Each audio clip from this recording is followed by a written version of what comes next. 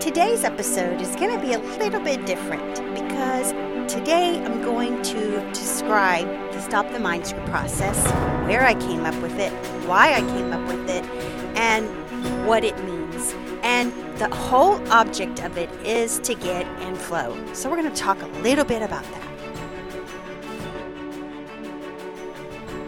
You're listening to the Stop the Mind Screw podcast. I'm your host, Kathy Owen, certified fitness trainer and life coach since 2002, transforming lives in magic fashion, teaching Stop the Mind Screw process.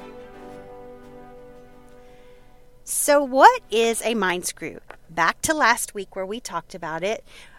It is simply living in victim mentality.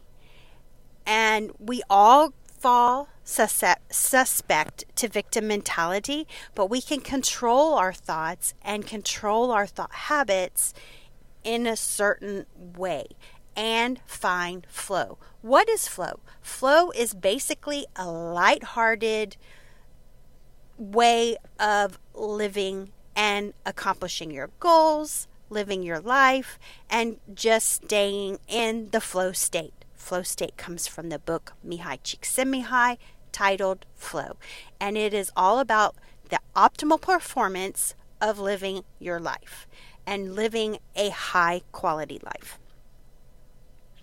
I am a survivor of complex post-traumatic stress disorder.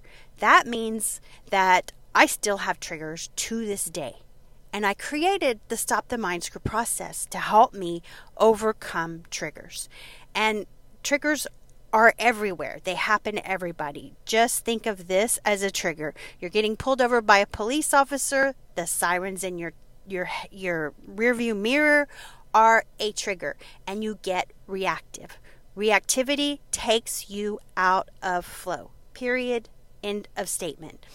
We don't want to be out of flow. We want to try to maintain a flow state. You can get back into that flow state with Stop the Mind Screw process once the ticket's been written and everything's finished. You overcome that. You work through it with the Stop the Mind Screw process. I created this to help me overcome my triggers and my bad moods, my problems, and it helps me. If it helps you, great.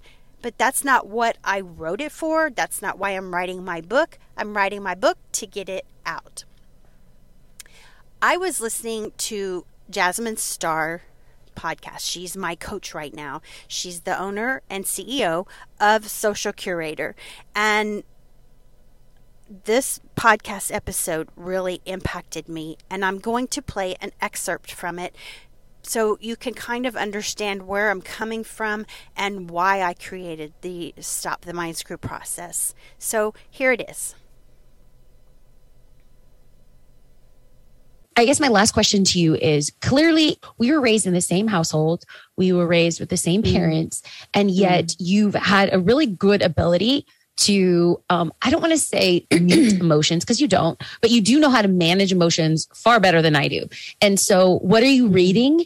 What are you listening to? Where have you gotten to this point? Because I think that there's some practical things that you've even shared with me that have helped me. That one book by Dr. Dweck, Mindset, has been a game changer for me, like a game changer. But what other tools and resources have helped you kind of like stabilize and think a little bit more analytically, logically, and non-emotionally? Okay, so this answer, number one, it's not for the faint of heart. And number two, I hope people never have to experience it. So you could have read books on how to become a writer, but it isn't until the process of you writing a book that you understood. Yeah. And you could read books about how to be a public speaker or an orator. And it isn't until you stand on a stage and you do it again and again and again and again that you understand it. Mm-hmm. So when somebody says, like, how do I shape my mindset?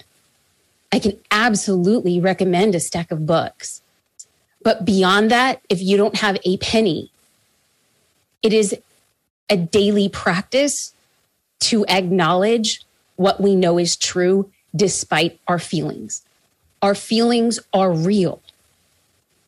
But there are things that happen on the daily that are also real. And how I got to this point was being on the byproduct of being publicly shamed and dragged. And I don't talk about it at all on the podcast. It happened in a previous career. This being publicly shamed and being publicly hung out to dry and being publicly lied about and slandered and taking a little bit of truth and smearing my name and my career for years. I couldn't get out of bed. This actually why I started therapy was because I couldn't get back to who I was. I kept on believing the lie. So I believed a lie because the internet said it was true for 2 years. And it took so much time to go back and tell myself what was true. Is that if I am 1 tiny percent better every day and 1% more cognizant of the decisions I'm making and the stories I'm telling myself, if I am 1 tiny bit smarter today than I was yesterday, that's the truth. And we should honor, like when we say, I'm not as smart as I would like to be, we could take that exact statement and raise our hands and say, I am not as smart as I want to be, because we have a lifetime to get to where we want to go. Or we can have our hands down and say, I'm not as smart as I would like to be. Same sentence, different focus. And I don't want to act like I'm a robot. In fact, it's what people, I hope, hear more than anything. It's that in my brokenness, I realized that there was only one truth. And that one truth is, how are you going to show up in the world? And are you dedicated to trying to get better? And the reason I can say this in my brokenness is because I was trampled and I'm still walking. And I hope that nobody ever has to go through what I went through to show up in their true authenticity. And so like now when I hear comments around my dancing, my appearance, my cadence, my freckles, my hip size, my ethnicity, my gender, I laugh. I was like, oh, kiddies, y'all came as kindergartners to come against the professor of meanness. You will not, there's nothing that people could say on the internet about me that will hurt because they don't know me. If somebody truly wants to hurt me, get to know me and say something that matters. And until then, I have learned you can't break me. Only I can break me. So if I decide to change the narrative, and Bianca, you do this so well, the same sentiment, the same sentence, and you hold your hands up, you're in power. And the exact same sentence, and you have your hands down, and you're in defeat. It is simply a perspective shift. That is it. Now, when she talked about her business triggers or her business upheaval, the people that were picking on her, slandering her, and there was some truth in those statements. Picture this. I lived what she talked about with my children. My entire world was turned upside down because of I was slandered, I was bullied, I was treated horrible from the stepmom who married my husband right after we divorced. She was his secretary, so I'm not just daydreaming things that they were having an affair. You know, it just happened, and that's fine. She can have my husband, but she tried to take over my children's life. And as their mother, it hurt like I wouldn't wish that on anybody. Just like Jasmine said, she wouldn't wish that on anybody, what happened to her, because it was horrible. And to this day, my boys are in their 20s. She still does this. Why? I had to go through years of therapy to overcome this. I had to do years of work. Otherwise, I probably wouldn't be here. Sherry saved my life. My therapist, Sherry. My therapy saved my life. Let's get back to her and her aspect. And the reason I'm not really sharing my story, I let Jasmine tell the story because it's very triggering. It's very upsetting for other people as well. But why do people do that? Why do people feel like they have to do that? Why does she do that to me? Hurt people. Hurt people. And it took me a couple of years of therapy and crying and moaning and boning in my victimhood, which was rightfully so. But therapy taught me something. Sherry taught me something. She taught me compassion. I have major compassion for the woman that did what she did to me because she's hurting. She's hurting, y'all. And, you know, to this day, she still stalks me on the internet. And I hope and pray she's listening to this right now, because not only do I forgive her for what she did, which was horrible. I wouldn't wish it on anybody. But I have major compassion for her because there's something really victim-y in her that has to hurt other people so she feels better about herself. I guess. I don't know. I don't even think like her. I just know that something, and my ex-husband too, that he even allows that to go on. There's something really fundamentally wrong. I remember when Jennifer Aniston and Brad Pitt divorced, and she came out and said he's missing an element, and that element was like compassion, probably, I think. But that's neither here nor there. That's what's missing. And to overcome victim mentality, you got to stop mind screwing yourself. You got to quit hurting other people because you're hurting. You heal yourself. And that is one of the steps in Stop the Mind Screw, is healing and revision. And so I did learn compassion. I learned how to have empathy for hurt people who hurt people. To this day, I still have triggers. I have a step-grandson, basically, and he's the same age as my boys were when they got divorced. I started noticing triggers come up when he turned 2, which is when the age my boys were when we were divorced. And memories come back, and they flash back with a vengeance. Another thing that happens to me is traveling. I can't travel. I don't like to travel. I'm happy where I'm at, but traveling is a trigger for me.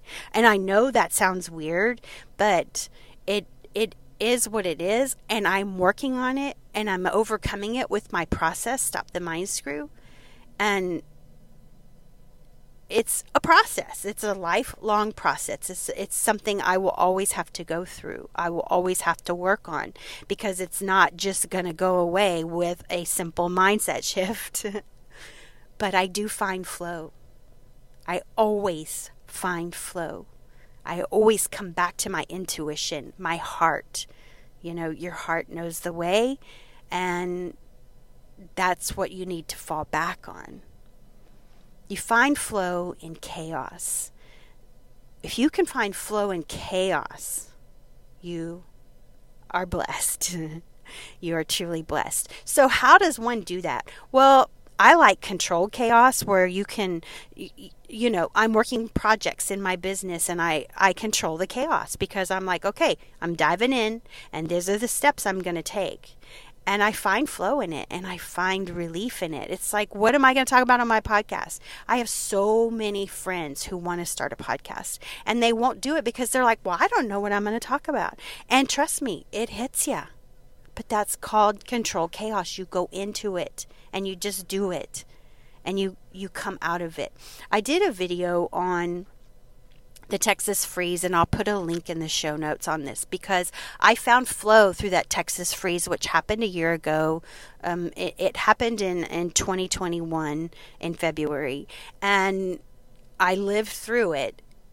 But because of my work, I found flow in the chaos, and that is chaos you can't control. And actually, I find joy in that. I find passion in that. And that's what I'm going to do. I'm going to start traveling more, or stepping out of my so-called comfort zone. Believe me, it's not a comfort zone. It's very uncomfortable, knowing without a doubt you are going to hit triggers when you do something that is fun to everybody else. And you're sitting there going, oh shit, what is this? This is horrible. I'm having flashbacks. I'm having pictures of a police officer pulling me over, and I'm not even doing anything wrong.